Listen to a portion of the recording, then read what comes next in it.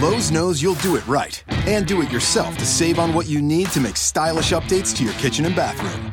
We do it right too by offering Delta kitchen and bathroom faucets and accessories.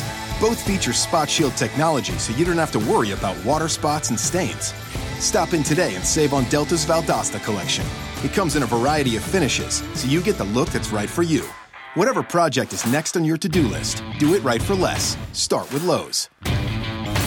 Back Chat with Maria McCann. Now, years ago, I can remember with the infirmary in Johns Hill and Arkeen, you go up to the A&E, there was never anybody up there. Never anybody up there. But now I have a pain in my hair, all this kind of thing. The first day they were all out just fecking the snow at each other, you know? And then the second day it got a bit classier, and the third day there was a real snowman. I think it was the length of time they had it for. Only in Ireland, you rob something from a store, you run home to your house in a foot of snow, so the guards only have to follow you back to the house.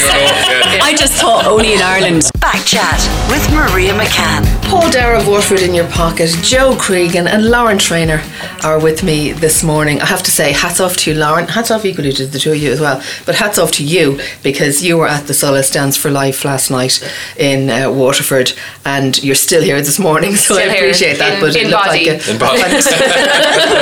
We'll discuss who led you astray in a moment, but it just seems to have been a fantastic night. It really was, Maria. I've been involved with the Dance for Life for the past 3 years now. Danced in it the first year and then got sense and decided I'd go back and stage manage it. But it is just a beautiful event, and that's the only way to describe it. It's full of fun and entertainment, and then there's that lovely story about the Solace Centre and what they do for people, and the 40 people that danced last night. Each and every one of them had a reason for doing it, and that came through in their dances and in their interviews and stories afterwards. It was just a fantastic night. The standard was so high, and the effort that everybody put in to get it onto the stage last night was just phenomenal. And it was won by the wife of my late colleague, Kevin Casey. Yeah, Marguerite won last night, and absolutely deservedly so. She danced with Tony McMahon of Bellissimo. Bellissimo, yeah. And the two of them they did the most beautiful waltz that you can imagine. She was stunning. She should definitely go into dance. But yeah, it was won by Marguerite, and it was really nice for her family and Kevin's family and everybody in Dublin and Dunmore East, and she had phenomenal support there last night as well. But as she said herself, the reason she decided to do it was just as a distraction to, I suppose, get over the second year Kevin passed in January 16, and she used it for something to do for the second year, and she said she absolutely just took her into a new space, and she's a stunning dancer, and I love that everybody has a story that does it, like they want to do it to help, or to remind them, or to pay back in some way. Yeah, they do, and not everybody has, and I don't mean this in a derogatory term, but not everybody has a sad story, but some people, like there was a lady on the stage last night who was diagnosed with breast cancer 2 years to the day last night, and that was just a coincidence, but she couldn't do it last year, so her husband did it, and this year she came back and danced with her husband. It was just beautiful. Like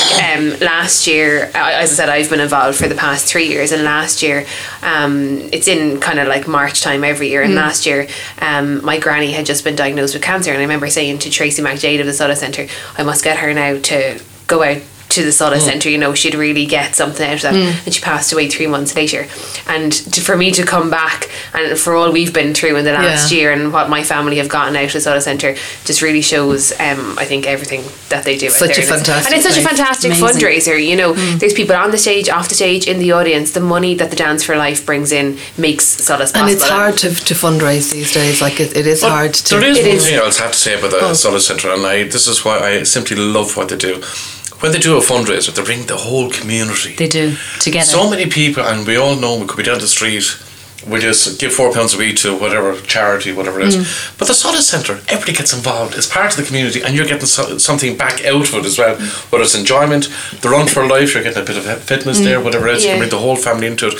And I think that's the important message, because it gets people involved. Yeah. That's the message to get. Michelle Condon, the choreographer last night, said the big C word last night was community.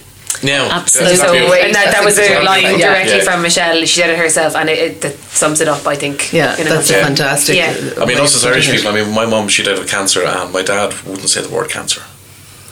up to the day he died, he wouldn't say the word cancer. Just the C word. Same for a lot of people. You know? Same for a lot of people skirt around what's actually happening. Well, I suppose they don't want to offend anybody either, and everybody is touched by cancer. Yeah, you know, it doesn't matter. Some people are very private about it. Some people are very vocal about it, and they're happy to share it. I know a few people that danced last night in memory of somebody that they've lost. Some of them that find it very difficult to get over the loss of them, and they're dancing in their memory. But even for the awareness, it's about awareness as well as, especially with men and testicular cancer, that they just don't want to go about it. And it's really important, however they reach out. And as you said, they have had fun.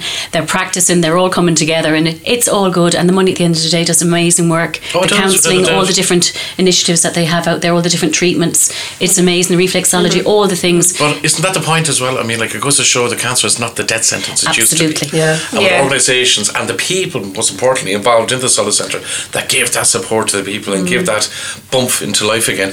I remember my wife, she had cervical cancer. And she was up in St. Luke's for 6 weeks, went through the whole, chemotherapy process and everything else. But there was no support there. None whatsoever. And it's only later then that the Solace Centre, and a friend of hers subsequently got breast cancer. And Jean, my wife, just said to her, look, will you go up to the Solace Centre? And she did, and it made the whole difference because she was suffering very, very badly from depression. Because she had a double mastectomy, she wasn't a woman anymore. Do you know, all these kind of things and everything else, and she got that support, and she actually came out for herself. Now she's after starting her own business. Fantastic. They're travelling the world. She's after finding that new lease in life. So it's kind of that problem. It's the community, and that's it. That you're not alone. Yeah, there's people out there. What other people can do for you is and that's why I love the Solace Centre. And I love supporting the Solace Centre. Well done to the Solace team. You know, they're most predominantly volunteers, and what the work they do every day, day in, day out, behind the scenes is just. I mean, we all come in for the Dance for Life or the Run for Life or things like that, but the team, they're there the whole time. I don't want to name them, but Anne-Marie and Tracy particularly, and they've a whole team behind them. The work they do every day up in the Solace Centre is just phenomenal. Have you ever danced on it? Me? No, I can't dance. 2 left feet. I tap danced once, but I fell into the sink.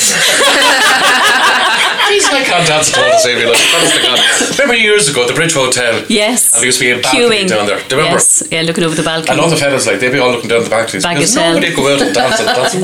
Well, we were talking just before we came on about diets and health and everything. The year I danced in Solace Centre, it's the best exercise indiscreet that you will ever do. But they say that even I lost a stone and a half in 8 weeks. Like, without even trying. So it's just the exercise. Like what dance did you do? I did the Charleston with John Hayes. So that's an energetic one. John Hayes on his own is enough to get anybody exercising. But no, seriously, like it's because, and I was saying this to somebody last night, you're not competitive, but you are. You don't grow the back of your mind. So as a result, you're in the kitchen, you're boiling the kettle, and you're doing your moves, and then you're like. They say I think it's a 2-night commitment that they ask for, but it's not. It's because as it gets closer, you're having your little secret meetups to practice, and then you're going into Michelle to do your practice. So it's great exercise, and you learn something. It's worth doing. It's worth doing well. Absolutely, and then you're meeting on the actual night. All your family, all your friends are there to support you and buy the tickets and whatever, and you do not want to let yourself down in front of them. I wouldn't have the confidence to dance like that. I actually wouldn't. I would get so incredibly nervous about it. No, I love to support all these kind of things, but no, dancing is something. My father was a ballroom dancer and he was actually excellent, but no, my sister Sheila would have that trait, but no, not me. It's funny, there was a few people in it last night who would have been on stage in the past, like Leon Sheehan, who plays a lead in the Panto, was danced last night. There's a few people, and they said they were so nervous last night doing the dancing, like out of their comfort zone. Like there are people who've been on stage like Michelle Glendon, you know, all their life. With Des O'Keefe. You could, with Des. Fantastic. Like, just you could tell by them standing backstage, they were petrified, just completely like threw them out of their comfort zone. 3 minutes, 2.5, 3 minutes, the spotlight was just on them. I just admire them. I admire them so much. Amazing. It's great. Everybody they put the cause before their own inhibitions. Fortunately, it wasn't damaged in any way by the snow. Because imagine all that work and all that preparation, and then you had to cancel it because it was a red weather alert and all that snow happened. So the mercy of God that didn't so many things were cancelled. I mean, we had the 170th anniversary of the first raising of the Tricolour. Yes. And we were going to commemorate that last weekend, but we had to cancel all that. And it was so sad because there was 3 people actually travelled from Montana. Wow. Made it down here, and 4 lads from the 69th Brigade, Thomas McMar's Brigade in New York, actually made it down here as well. Pity. And but we couldn't do anything. And even the flag outside 33 the Mall, we couldn't change it. Because the weather was so bad. The weather was so bad we couldn't get in to get and up. say Tyke Williams was devastated not being able to do it and dress up that day. He was an amazing young man. Tyke had uniform and all and everything else. All and ready to go. Medals and but what should we call it? But the community spirit though, the snow was just amazing. It was fantastic. I mean, go back to the Soda Centre, all people working together. It's amazing how we can achieve when we all work together. Absolutely. But even we were saying about in the night time, I was going walking to meet my husband who was coming from work, and it just the stillness, the silence, the 1.5 foot of snow, whatever it was. But there was people out walking that never walked, and the camaraderie between everything, the banter, people lending shovels, lending salt or sand or whatever. And the roads, on our particular road, we decided we'd go out and dig the road. And I knew if I went out early enough, a few fellas would feel sorry, and they'd be out too. And it worked out really well. And we all dug trenches across the road to make for whenever the thaw did come that we'd be able to get off the estate. And there was great banter. A neighbour that wasn't able to dig, she made the tea and the rolls, and they were just delicious just to stand there chatting. But the camaraderie was fantastic. That's brilliant. Yeah, and the beauty. We're known in Waterford as being whingers. Yes. I didn't hear any whinging going on. No. The I think it was such a spectacular event, and I think everybody felt this is a once in a, now it may not be a once in a lifetime event, but they certainly felt it was a once in a lifetime event. And I think that Irishness kicked in, but where would you be if you didn't laugh? Here, so we might as well. And the sharing of, I remember my husband was queuing in Aldi to get a few provisions on the way home, and a foreign lady had taken the last dozen eggs, and he said, "Do you mind me asking, is there any more eggs there, or do you know where they are?" And she said, "I'm sorry, I took the last ones." And when he was at the till, this lady came over and handed him, "Look, it's only fair, you should take 6 and I should take 6. Is that you? Because I'm quoting that story as one of the stories that was my husband. Was so nice about that. Yeah, I didn't realise he came home with tears in his eyes. He said, "Well, she may have needed those more. I only needed them to do baking because I was dishing out a bit of bacon to some of the elderly, relations and neighbours and whatever, doing a bit of brown bread and bits and pieces. But I just thought that was a real story, and he was choked. And it was lovely to see that a stranger, and strangers did help strangers, and strangers did pull in and offer lifts and." I mean, it'll give you that faith back in humanity again. Absolutely. I mean, I'm always trying, as you know, working your pocket, trying to promote that kind of positivity and all that. And at times you get people writing into, for example, I had a competition last week, Best Snowman. And one woman messaged me, she said, "Can you call it a snow person?" And I said, "No, it's a snowman." Good for you. That's the way. Good for you. That's all it is. It's a snowman. Snow person. And snow person. But as I said, there was none of that given out. There was no whinging. There was nothing going on. Everybody, we went off for a walk, and I did a video walking around the town, and every single person we met, hello. Yes. Yeah, I know. It was brilliant. But you have to say the quality of the snowmen this year were amazing, and the igloos, and they all got the plastic boxes, the children's plastic toy tubs, and made bricks. Anne-Marie, actually, from the Solace, she's living quite close to me. They had the most amazing igloo with a door. But in fairness, they had the snow to do it. We had, that was it. And it lasted for 4 It's still days. It's still there outside this morning. I think it was the length of time that we had it for. I was I got stuck. Well, I didn't get stuck, but I was babysitting for friends of mine, and they were on holidays in Poland until Tuesday, and then their flight got cancelled. So I was in their house until Sunday. So 3 days. So I was with kids that I wouldn't usually be with. And the first day they were all out just fecking the snow at each other. And then the second day it got a bit classier, and the third day there was a real snowman. I think it was the length of time they had it for. It was the first time like a movie snowman. And social media as well. You see what other people are doing. Yeah. I think social media really came up trumps during the snow. Oh, they did. It really showed its worth for the fun and the crack, but also I think the messaging and the communication that came across on social media. Without it, obviously people survived years ago without it, but I think it was amazing. It definitely helped. With the success of the operation and the no deaths, thankfully. That's and true. Everything like that. And hats off to everybody whose job it was to go out and all the emergency service. Absolutely. But one of the most amazing pieces of footage that I saw, Wayne Brown with his GoPro in the window. I thought that was absolutely excellent. Just sitting watching it from absolutely no snow over the 4 or 5 days. It was incredible. Absolutely fantastic to see it. To see that angry sky coming in. But if you watch it really closely, you'll notice that they have a snow woman or a transvestite snow man outside the door who's wearing a lovely sparkly dress. And at one stage, that dress is gone because the dress was brought in.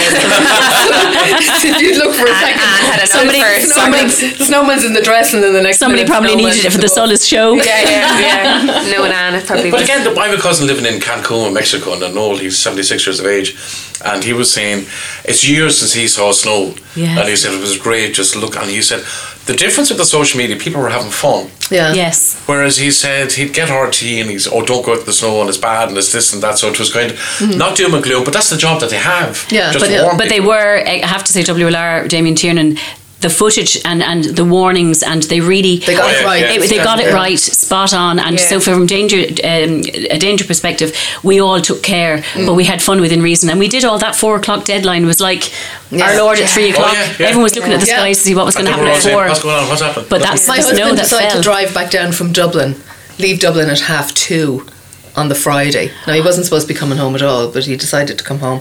And I was like, but the curfew's 4 o'clock. Yes.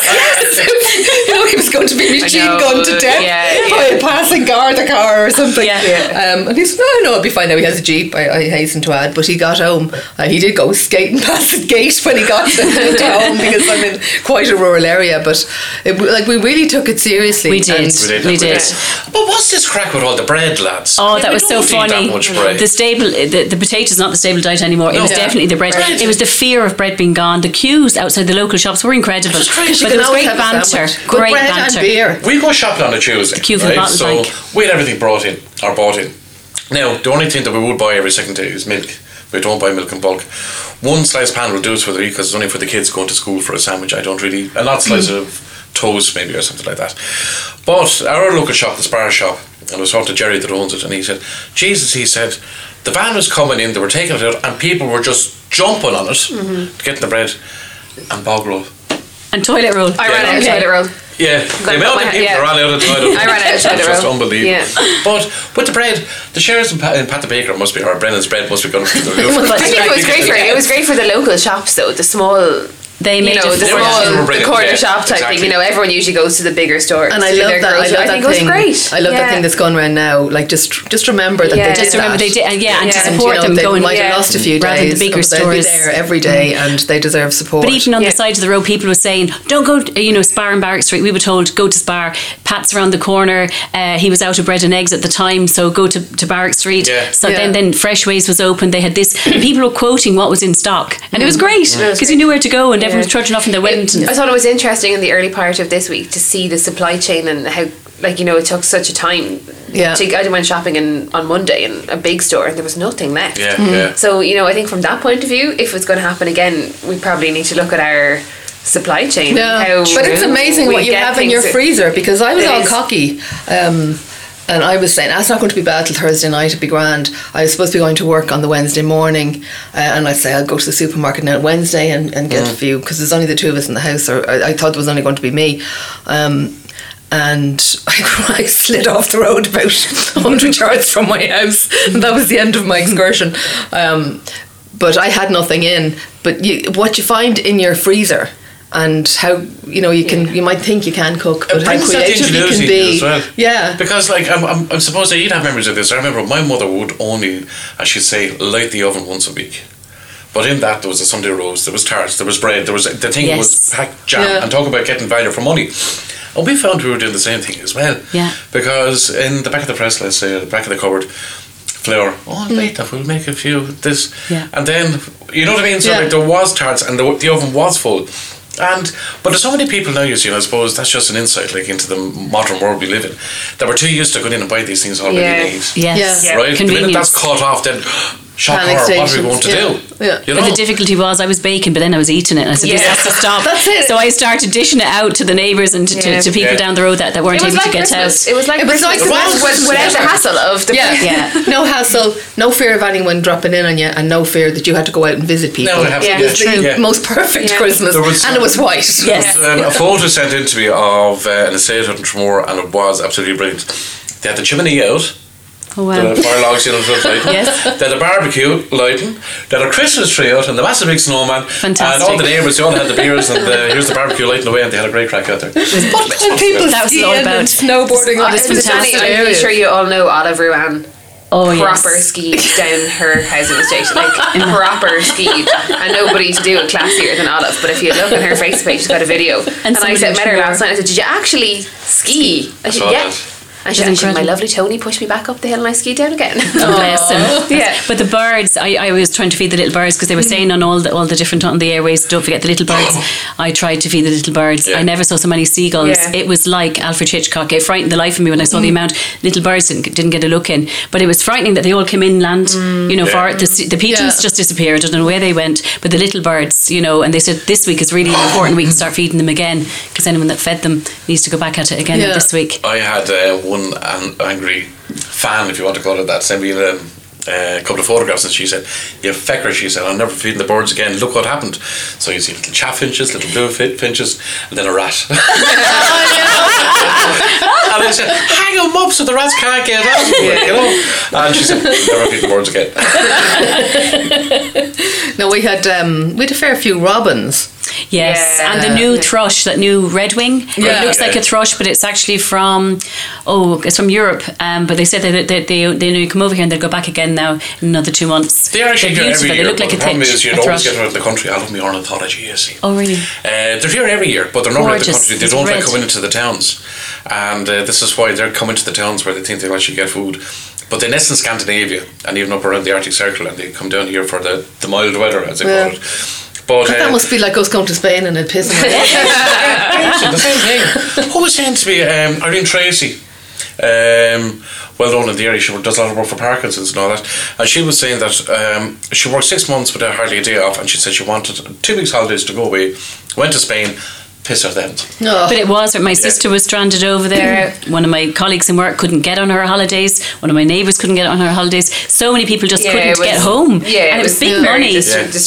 Huge money. Like my friends were stuck for 4 days and they'll be reimbursed by the airline. But the cost of the extra days in the car park, the food, staying in a hotel, I was babysitting their kids, but other people would have children to come back to, and I suppose it's all lovely, but we weren't directly affected by, I think, the discommotion of it. And you see, and the airlines, in fairness, they say they only have to refund if it's an act of God.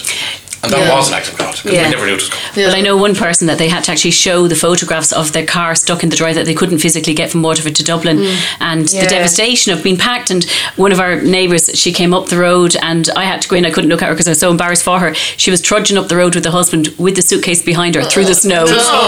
She was probably about 5 days late coming home, but she got her holiday, which was great. But so many didn't get their holiday, and I didn't realise how many actually travel this time of year. They think it's safe. Yeah, my friend was due to fly to the UK and her flight was cancelled as well. She was raging. But it really was a once in a lifetime thing. Oh, it was, without a doubt. And I think we saw a nicer side of ourselves. Yes. Sorry, now I was in the bad news story in Tala, of the supermarkets. They're brought out the good in people because it encouraged people to even share more of the good and just say, okay, that was a one-off thing, it was terrible, but look at what everybody else is doing, and they posted all the stories like that story. I actually thought it was like Candid Camera because it looked so ridiculous when they saw the GCP. But then ridiculous. Within hours, all the other community in Tala were out digging, shoveling the roads, there was a fire engine that was stuck in the road, an ambulance stuck, and all that footage was posted, showed, look, we are good people, as they are. And it was just one or two opportunists. But what made me laugh was it is to only in Ireland, you rob something from a store, you run home to your house in a foot of snow, so the guards only have to follow the footpaths back to the house. I just thought only in Ireland, so they know exactly where to go. But you see, that's what you're dealing with as well. I mean, there's always going to be a bad apple regardless where you go. Every place has its scumbag. It does, absolutely. But through peer pressure of the community, these people are going to feel remorse for that for the rest of their lives. And rightly so. Yes. I mean, there's the power of community, and it just goes to show that how powerful that community, us all working together, can actually be. Those scumbags, for years to come walking down the road, everybody was in, there's your man. Absolutely. Do you know what he did at the Great Snow? What I was thinking, and it was something I hadn't thought of at the time. My husband said to me, what about those poor devils that have no job tomorrow? Now, in fairness, it was on the paper the following day to say they had all been distributed to the other, redeployed, while it's been, fixed, but it could have rebuilt. It could have. There's usually 30 or 40 people in each of the Lidl and Aldi stores. But it's just like Dara Barry and the Waterford Marine Search and Rescue. It's the same thing as well. I'm often having a conversation with them about the life rings. Oh yes, people stealing them and joking, the life boys. If they're passing and they think it's great crack, just take those out the road. Do you know what I mean? Those stupid. And somebody needs it one time. such thoughtlessness. Yeah. You say, like, why would you not wonder why that's hanging there in the first place? Yeah. It's not a decoration. It's not there to amuse you as you walk But you will past. get those scumbags that will actually think, "Oh, this is going to be a great crack." Yeah. And I hope to God, now I'm serious now about this, that they will never be in a position that It's they will only need when to it use touches support. your life, and it's the same with disability. Only when it touches your life, and I know I'm always screaming from the rooftops about the disability spots. They've increased the fine to €150. Only when it touches your own life do you suddenly realise, oh God, I better not park on that. Yeah. And we're launching a big campaign with Waterford Disability Network. Sorry, never going off the topic, but never miss an opportunity. We're going to write to all the supermarkets to say, what are the supermarkets doing? If you go to Lidl, Aldi, Tesco's, all of them, they allow people to park in the disability spots that are able-bodied.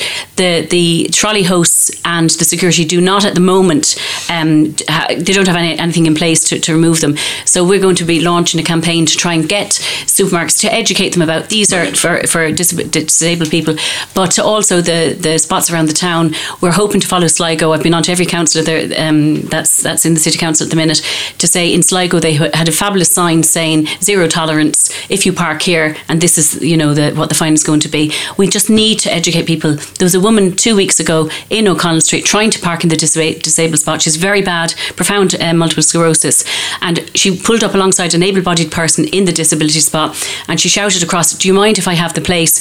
I'll only be 5 minutes, can you wait?" And she was blocking the whole line of traffic. It wasn't her fault. And I just stood there and I said, "Would you please move? She's entitled to that space." But he had somebody run up to Guyanese, and somebody else had run down to the post office, and it's just wrong. And we have to re-educate people, and also educate people that not everybody is going to wait for somebody to come and take their wheelchair out of the back of the car so that they can get into it, or get out with a cane and hobble away from the spot. That there's people who have a disability that isn't visible, but they still. It's so true, and there is people that have a hidden disability. A huge amount have a hidden disability, and it's not like the permit goes with the person, not with the car, and that's just something. The blue badge goes, so they could be in 10 different cars, and that's okay. But it's this thing of passing the permits on to families and friends. That absolutely, that has to stop too. It has to stop. But I just thought this is the opportunity to get that across. So, well, I'll tell you what. There's friends of ours that have cars, and they might drive, as I said, they might be living 100 yards away from the shop, and they drive down to the shop. Yeah. That's how bad we're gone with cars. Yes. Now, I don't drive, so I can talk about it. But no, we walk everywhere, especially if we're in town. I mean, we're up in Barrack Street. 5 minutes we're downtown. 5 minutes we're back home. Yeah. You know what I mean? But as I said, so many people have to go downtown into the car and drive down. And look for parking But space. this is why the public transport is in a state, because people are not using the public transport. Yeah. Now, last week, myself and my eldest son were downtown, and so long since we got the bus home, it started to rain, and we said, come on, we get the bus. So we got the bus. It would have been cheaper to get a taxi nearly. Go away. Yeah, I have a major gripe with the cost of public transport in this country. Like, even to get the train to Dublin. Train is expensive. Scandalous. Like, from Waterford, it's scandalous. Like, I can drive, I go to Dublin quite regularly for work. Like, it's close to €30, like, isn't it? It's far more economical for me, like one person, to get on the train into the middle of Dublin, but it's cheaper for me to drive. Yeah. It's like there's something wrong and there. I'm not saying it should be cheaper for you to get the train, but like, it's ridiculously expensive. But it should be cheaper. And then for you have to pay €3 or €4 to get the bus or the Lewis into the city centre. And it's not just unique to Dublin. Like, forget about Dublin. I think the local transport in Waterford, the bus to Tramore, the most expensive route in the whole country is the most is to Tramore. How much does it cost? It's close on €4. €4. What? Yeah. Well, something else One way. I think that that CIO Bus Éireann hasn't thought about. There's a huge amount of people that, for whatever reason, don't have a car, don't want to drive, can't drive, whatever. But if you look at the B&Q, we'll just say Home Store and More. If you want to go from the city centre, and it's something I've been in my bonnet about for quite a long time, and I just don't understand why Bus Éireann don't deal with it. If you want to come from the city centre out to Home Store and More, we have a beautiful new shop due to open Easter weekend, The Range, which is by Musgraves Cash and Carry. There is no bus past Ballybeg, as in Heaton Buckley's. So you have to get from there, and then you have to walk probably maybe a kilometre, maybe a mile more out the road. I don't understand why the Bus Éireann doesn't say, hang on, that's spending power. Let's bring the bus as far as the Butlerstown roundabout and come back in again. I'd say as far as the Whitfield. Whitfield, there's huge industry there. There's Tech Mahindra, there's Ergin Farmer. There's people that may want to use a bus, use their noodle and get a bus service out to that area because the spending power of people with disabilities that don't drive, or able-bodied people that want to come from do the shopping, they want to go to the news, they have no hope of going to Home Store and More unless they get a taxi out. So I think Bus Éireann need to be forward-thinking and look at that. I know some of the plans for the North Quays development has public transport built into it, but I think it's a lot of the problem of why doesn't stuff work in Waterford, and it's you can't just plonk a store somewhere and...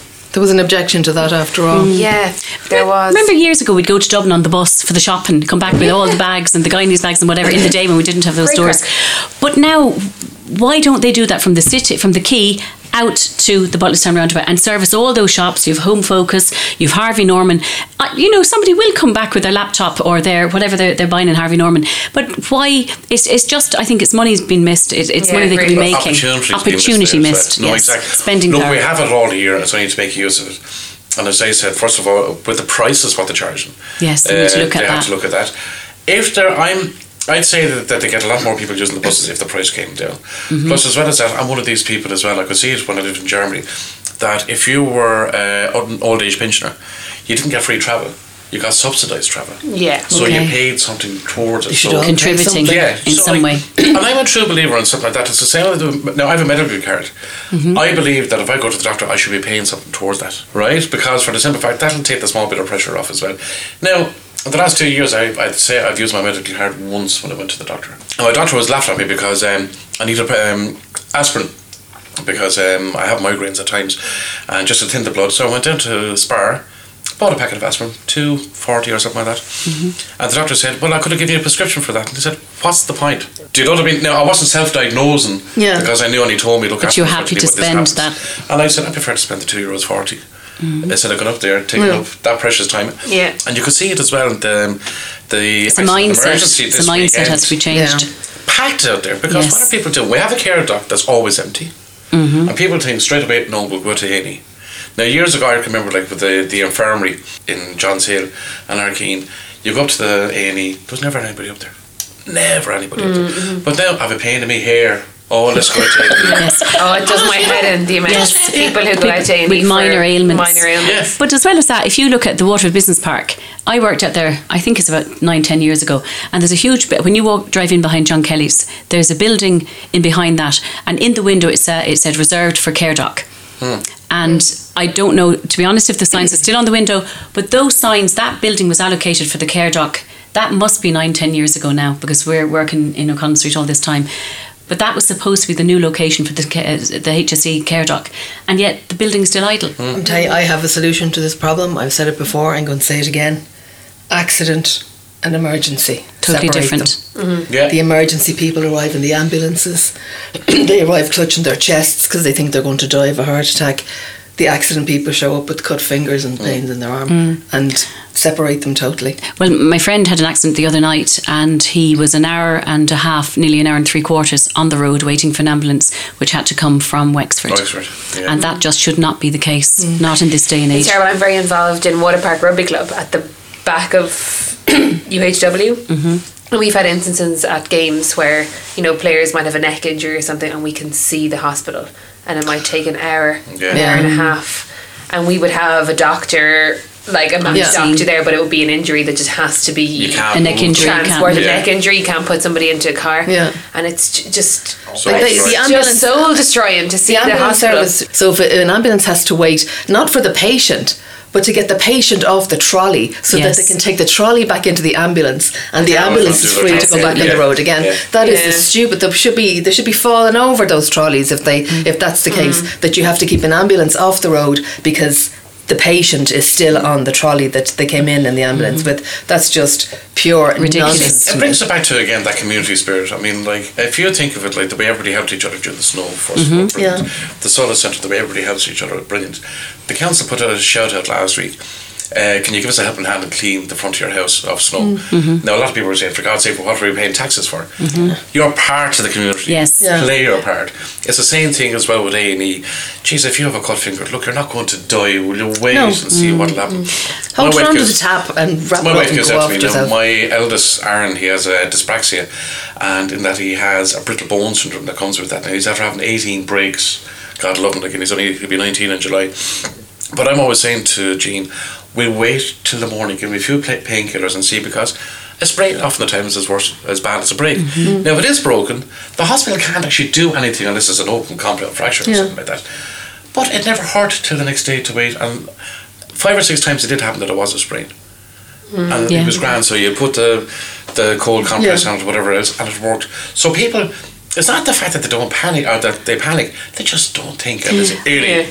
But I think it is changing the mindset. Like with City Council, I have to say they were absolutely fantastic. They gritted as many main roads as they could. They done what they could. The calls went in to the emergency line. They gritted anyone that had a slope into their estate, which ours was deadly. They did it once. We were so grateful.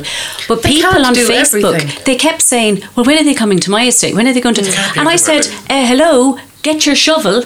Get out there and make a collaboration between. If they see you're trying to make your way out to the main road, then when they can get to you, they will. But it's a mindset. People expect people to do things because that's their job, and they don't think, well, I have a part to play in this, and if I want to get out of my car, I can help. But that's a mindset that has to be changed, and it frightened me to see to the level people went. I'm going to give a little kind of shout out to the girls in the council. As some of you know, I worked for Waterford Council up until very recently. Like, all the effort that people do, like there was 5 or 6 of the team trudged in to Bailey's Street to answer the phones. Well done, Vicky Butler. Vicky and all her team, and there's a lot of council work that goes on, and them in the council, what are they doing? There's sitting around. There's so many people in there that work so hard, and you never see them. And the girls on the phones particularly deal with that kind of thing. People ringing in, I'm sorry to say, with stupid complaints, and that's not just in the snow, it's 24/7. Oh, there's a branch hanging over something, go out and cut it off. So I think it's just a new way of thinking, like the mindset. We've kind of fostered a sense of entitlement in a way. There's materialism I was talking about earlier on, that we're expecting everything. Those expectations are so high now. TV dinners and this and that. We don't want to do anything for ourselves anymore. And I'm hoping now, just another point, it's off the point but it's on the point, Michael Kelly in GIY, and they're starting to this thing, Grow, Cook and Eat It. The house that I'm in Barry Street, I suppose it was built in the 50s and 60s, and they're big gardens because it was a view at the time, grow your own food. Now, potatoes, everything. New houses this day and age, the gardens are very, very small in them. But back then, the idea was try and be as self-sufficient as you can. And if you see a tiny bit, even kids now, you say, where does steak come from? Oh, the shelf in Tesco's. They don't know any difference. You know what I mean? So this is what happens then as well with the TV dinners and all that. We don't do it because we're gone lazy. As a society, and I'm hoping that'll change. You never know, but things might come around. I think people just become thoughtless, and they don't mean to. It's not a deliberate thing. It's there's a laziness. It's just things have changed from. If you look at that programme in England, they decorate the house in the 1930s, then 1935, 35, and they change, and the pressure cooker is introduced, and this and that, and how their lives became easy, and the woman is not at the sink quite as much. But it's a very interesting programme to see the joy when processed foods came in, and different things that made their lives so much easier. Back in time for tea, I think it's. But I could remember a lot of those times when I'm thinking back and say, God, how old am I getting? I could actually remember, say, the pressure cooker and how much it brought the dinner from hours on the hob to maybe 20 minutes on the hob. But that kind of woke me up and said, God, we are so lucky. Oh Jesus, we are, without a doubt. I mean, I remember when we got a microwave back in the early 80s. Now, we didn't have a telephone until about 84. There was no need to have a telephone. Because one person on the road had one, and everyone ran down. And everybody went down or ran over to the pub, and there was one telephone box in Ballybricken, I think. It's still there, and we just run over there. But we got a microwave, and next thing my aunt walked into the house. Oh God, 2 TVs in the house, Lara, 2 tellies in the house. Jesus, you're very posh, The microwave. Have a look at this. But all we did was, I can't remember what we used to put in, but it was very little went into the microwave because we're all terrified of it. It was such a new invention. The Oscars were on this week, and you with your stage managing expertise, I decided, and I'm a real film buff, I love movies, and I watched it. Didn't watch it live because life's too short, but oh Jesus, you'd have a 4 or 5 hours or something. You'd have a birthday, like and your retirement party before the bloody thing is over. But it struck me that it should be a ceremony that is held in private, because they're all thanking people that we don't know, thanking people that we don't care about, and apart from looking at what they're wearing, it really has no relevance whatsoever to us. Would you change if you were to stage manage the Oscars now? Well, it's something that comes up. Even last night at the Sutter Centre, and for all the productions I've stage managed, people on the last night particularly always want to make a speech because we have this thing, we have to thank everybody. And I know, like, some of the directors I've worked with, like Liam Butler, David Hennessy, they think it's an absolute sin at the end of a wonderful production for somebody to stand up and thank your granny, your mother, your father, God, my friends, you know, the whole thing. So yeah, I kind of agree with you. It probably, I don't think it should be held in private. Volunteers though. Yeah, exactly. You know, but these people are getting paid millions. It's a multi-billion-dollar industry. I just think they need to change the format of it. And I would like to thank, you know, my agent. I barely know who you are. Lauren? You mentioned it earlier, John Keane was the MC last night, and like sometimes you have to be cruel to be kind. Like a thing I always adopt that I just say to the guys or whoever, like, guys, we've 3 hours to get through this, so you have to be, okay, John, you've got 1 minute between every couple, and I stand there and I'm like, I watch, and you just have to do it. It's part of your job. So I think, okay, they're like top celebrities and actors, but like who cares? Just like choose a better speech.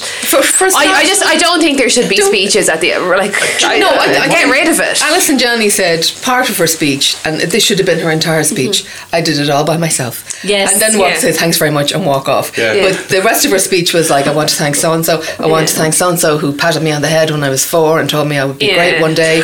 And you know, it's getting a bit pathetic. Like even you were saying, like, you know, all the shows that we work on here locally are predominantly volunteers. Like Dr. Brian Creedon got up at the end of the show last night and he just said tonight is possible because of so many people. And everyone knows there's like he could have listed off a whole list of volunteers to make the Solar Centre probably, and that covers everybody. And you don't leave anybody out. There's no ego massaging there at all. It's just and he just said you're better off to thank everybody than individually, because if you forget that one person, you're just dead in the water, and you certainly won't be getting another film. And actually I have to say I've been on the receiving end of that, because people always forget the stage manager. Always, right? But it's horrible if anybody's listening to this, whoever's listening, Lauren needs a big hug.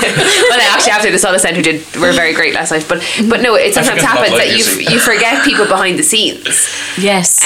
So and it really hurts. Like it really hurts if you're the one, like the one, maybe not the one, but if you're one of the ones, and you put in a lot of work. So I think you're better off just thank nobody. And then if you want to thank these people, go around and thank them at the Oscars after party. Well, you have nothing else to do. You have the thing won. Buy them a drink. You've had the burger that you deprived yourself of the last 6 months. So, and then thank all these people that are only relevant to you. The viewer doesn't care. I'm interested in the best movie, the best actor, best actress, best supporting roles. I don't care who won the Oscar for who made the best cup of coffee. Okay. But to go on and on. But what about the best dress? And the following day in all the papers they have the wow dresses and the ow dresses, and they're very critical. And if you were a sensitive person, you'd be cut to the quick, because literally they had wow on a big star on each dress, or an ow as in nasty dress, whatever. Who was the judge? Harvey Weinstein. Oh dear, we better not go there. But some of them, the dresses look fantastic in motion, but they photograph very flat, and like Saoirse Ronan's dress looked lovely when she was walking around, but in photo it's just didn't give it this girl wrapped a curtain around herself and made a bow at the back of it. Like, it was hideous looking in photos. There's a girl, she won the X Factor there a few years back, but she had a kid a couple of years back just after winning this. But they had in the papers they had a photograph of her in a bikini off on her holidays, and she released the actual photograph of her. Now she had stretch marks and everything else because she was on the outside. Stacey Solomon. Stacey Solomon. And she turned around and she said, "No, this is how I look. I have no problem with that. I'm proud of that. That's Photoshop. That's what you need." But going on from that, do you know the way they've in recent times they've started to shoot the photographs of the ladies after the Oscars, after all the awards, the BAFTAs, whatever, getting out of a car, but the cameraman is going down very low to try and get a crotch shot or whatever. I think that's incredibly cruel, and they need to start acting and stop buying those photographs of the girl looking $1 million going in and she's trying to get out of a car in a ladylike way, and they're just trying to catch them with no knickers on at the end of the day. There's no class. No, I mean, they shouldn't buy those photos. You all know what I do, and especially I go to so many events and all that, and all the photographers, Noel Brown, Colin Shanahan, whoever. If we see somebody, for example, having a cigarette or something, we won't take a photograph. Even with somebody with a drink, we won't take. That's their own business. That's very respectful of you to think of that. But that's the way that it should be done in my mind. Like, I mean, you have to that's show a great point. You know, even when they take 10 shots, but one of the shots the person is blinking, so it makes them look like they're drunk, and they're not. The Red Tops are famous for it. They're looking for these craft photographs, and I think it's terrible because what are they doing? What are they actually giving to society? Nothing. Absolutely nothing. And are we buying the papers of that? We're not really. No. If you look at Liverpool, was it Liverpool all those years ago for the Sun and for the tragedy? Yeah. The people living in Liverpool will not buy the Sun newspaper over there anymore because of what they printed and it was inaccurate and whatever. And that's a huge stand of community coming together again and taking a stand and saying, no, we won't do this anymore. And it's a paper that I don't like to buy at all. You know, Ragmag. No, ragmags, that's all they are.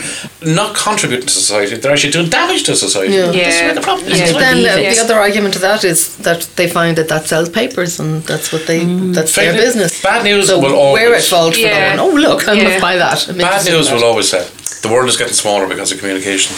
Yes. You know? And it's Mother's Day. As this podcast will be uploaded, hopefully there'll be mummies all over the place who will have had a lovely day getting spoiled rotten, but they should be spoiled rotten every day, really. Do you think it's a Hallmark holiday, Paul, or do you think it's a nice thing to have I think it's a nice thing, I'll be quite honest with you. I mean, like, I was down at an event in the large room for International Women's Day. I can't remember the lady that I was talking, Dee, she's originally from Tremor. But Dee Hurley. Yeah. And was it Hardy or Hutchinson? Hutchinson. Apologies. Yeah. She was absolutely brilliant. Now, even as a man sitting down there, great speaker, a crowd of women, I really got a lot out of her because of the way she was doing. And she was talking normal, as you know, having a chat with us. But I think that women half the time you see, and it's not the fact that I see it, but like the fact that came out with BBC and the RTE, that glass ceiling, it is there. Let's be honest about it. They're saying, but oh yeah, we can't employ her because she might get pregnant. You know, all these stupid things. And it goes against humanity as far as I'm concerned. And I think, like, Jean, what she's had been through with the kids, and she's the go-to person for all of us. Jeez, if I bang my knee, I say, oh, Jean, or maybe, you know what I mean? Like, she's like my mammy, like, in a sense. Like. But I think, where would we be? And I think that we should actually take, not just one day, but a few days out to actually say I think it's fantastic. I think brilliant. And especially actually International Women's Day as well as Mother's Day this year I think really had a lot of prominence, and it was I think it was absolutely fantastic. But yeah, look, I love my mammy, and I think take a day out to show that they all know. Yeah. Like you think they all. I hope they all know. But it was so funny. My brother, we have a WhatsApp group called Siblings, and my two brothers put up a message yesterday. Well, Lar, what are you getting, Mum, for Mother's Day? How much do you want? so you're the chief organizer. But so I texted them back and said, well, you both live at home. Forget about the money. I said, just do something for her. Yeah. Oh, but that's too much effort. I said, but that's what you're missing, and I really took it up with them. I was like, you're missing the whole point. As it turns out, myself and my mum are going to their rugby match in driving up to Cork tomorrow to support them. So that's the way I turned it around. I was like, do you not see what's wrong with this situation? On the other hand, then, my mother is dead, and it's to be very mindful, and Maria, and my mother-in-law is dead, and it's actually quite difficult when you go around for the month of January and February and you see all the Mother's Day cards, beautiful ones, and I used to always take great care picking the right verse, the right picture, whatever. And it's difficult because many of us will be visiting our mother's graves on the day, and just to be mindful of that, there's going to be a lot of people. Now, my daughter lives in Australia. That will be hard for me. She will ring. My son is great, fantastic. I have two stepsons, they're fantastic. But it's just to be mindful as well that not everyone has a mother alive, and cherish. And I would say cherish them and love them and mind them. Totally, and if you've had a row with them, throw your arms around them and tell them you forgive them, or whatever little bit of a row you've had. And I think that's the main thing to understand. I mean, when you were born, you were loved unconditionally. Absolutely. Whatever changed in the meantime, Mammy still loves you. They absolutely do. I know. My mother's anniversary is tomorrow, actually, and she's 94. She passed away, and there's not a day goes by you don't think of her because that's the impact that she had. Your poor father never gets a look in at all. I think the mother is the hub, though. They tend to be the hub of the family, and such an important role, and so inspirational to lots of people. But I have that little lurch when I see all the mugs in the shop to my favourite mum, or to the best mum, and all the cars. And I just wish that everybody would appreciate if they have a mother or a guardian or someone that's a mother role, to appreciate them. Well said. Not just for tomorrow, but every day, because life is just so short. Make it count. And they're great role models. I mean, my mother, there's often the time, I'm not a religious person by any means, but I'd often find myself in sticky situation, or I don't know what to do. Ring Ma'am. No, I'd just say a little prayer. Ma'am, what will I do? I would often do that. And the sign will come, Paul. People would say that, and I would be very much into the angels and whatever. And my mum, when she was dying, she had a very hard death, very bad health, but when we knew she was going to die, I said, Mom, what am I going to do? How am I going to manage? She's lived next door to me. She was a huge part of our life. She reminded my kids and reared them. I said, what'll I do, Mum, when you're gone? And she said, Joe, I'll never leave you. I could be a pretty sky. I could be a rainbow. I could be, you know, a bird, a butterfly. I will never leave you. And if there is a way back, I will come back and you will know I'm with you. And I see the strangest white feathers, whatever, and, you know, signs, and Daniel O'Donnell will come on the radio, or something will happen, or I will meet a stranger that said, oh my God, are you anything to Eileen Cregan? I knew her from the bingo, or I knew her from whatever. And I said, God, yeah. And they tell me a little story about some way that she may have helped somebody many, many years ago, or a friendship, or a funny moment, or a funny story. And so those signs, they're there and they will never leave us. And that keeps me... Every day I know she's with me. I know she's minded me. It keeps me sane. And I know everyone doesn't feel like that when they've lost a loved one. But if I didn't feel she was with me, I know she's with me. And that's what gets me through the day. It's a funny note on that, because the reason I'm smiling and laughing at you is my sister, who's much, much older than me. A hell of a lot older. She'll love you. When she went off on holidays, but her husband now, they're married, 30 odd years. But when they went off to Spain, for the very first holiday, my mother turned around and she said, if you think of doing anything, she said, remember this face. I can't believe she even said to me, she said, to this day, she said, I was talking to her daughter, and she said the same thing to her daughter, if you think of doing that with any young fella, remember this face. I love it. My mother, she used to always, when we used to go on holidays, whoever we were going, I have two sisters, so 2 sisters, 1 brother, and we'd be going on holidays, and she always give you the €50 in the hansel for the breakfast in the airport, because, you know, historically the airport breakfast was always very dear, so this was Mum's way of giving the €50. So when she died anyway, and whatever, she had died 5 years ago now, and we were talking one day at one of the celebrations for Mass, whatever, that I was organising. We all met up after for dinner, and Sheila said at the time, God, and we're going away now next week for a holiday, a weekend break, and she says, poor old Mum, she always had the €50 with the hansel, and my brother nearly had a heart attack. He says, what? And all the years he never got it. And if anyone knows James Cregan, he's very good with his money, and he just never knew that we were all those years. It was only €50. It was a gesture. It's a gesture of it, and for whatever reason, he used to call up to say goodbye to her before he'd go, so he didn't get it, so he wasn't quite. So I have to tell you before we finish about when you're talking about signs, and I know, Maria, you like this, so like you're saying, you know, they're always with you. Last night we were doing Solace, so the night before a show I always give a little pep talk to the cast and just say, you know, this might go wrong, that might go wrong, don't worry about it. And one of the things I said was, when you're dancing, stuff will always fall off, but I said, don't worry about it, like, I'll keep going, I'll get it off the stage, don't worry, because a lot of these people have never been on stage. First dance last night, group dance, everyone's on the stage.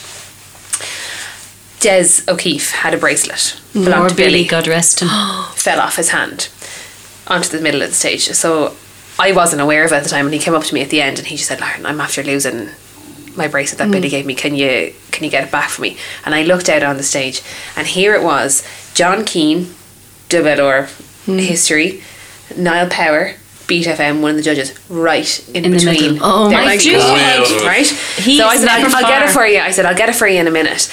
And the lads were having a chat on the stage, you know, kind of making like very small steps. And I said, John's going to see that now in a minute, and he'll kick it off, and I'll get it, and it'll be grand. The two of them never saw it, and they never stood on it. Their feet were like dancing around it. So Billy was with them. It was the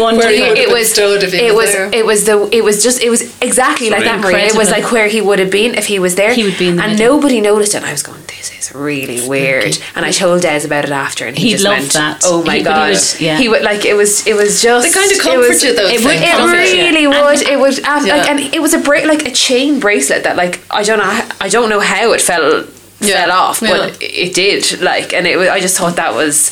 But I really would believe that Billy would be there. I always remember years ago he was telling me, you should go to Italy, and I went to Sorrento and I brought him back, I think it was oven gloves or a tea towel and a bottle of limoncello, and whenever I wrote a note, and he always said to me, Joe, you spelt limoncello wrong.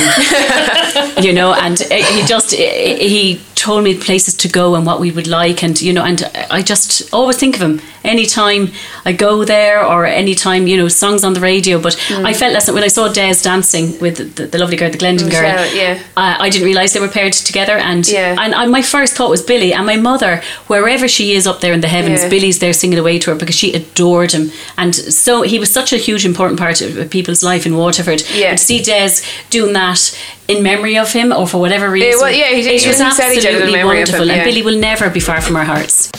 Back Chat with Maria McCann. This week's Back Chatters have been Paul Dower, Joe Cregan and Lauren Traynor. Back Chat with Maria McCann is available from Apple Podcasts or wherever you get your podcasts. And don't forget to check out Back Chat Bite Size too. Right now, there are great deals to escape to Europe in spring and summer on direct flights to Ireland with Aer Lingus. Stay put in cool contemporary capital Dublin, or head off to any of 20 amazing European cities you've always wanted to visit. Classical chic Rome, Paris, the home of romance, or London, the cutting edge of culture.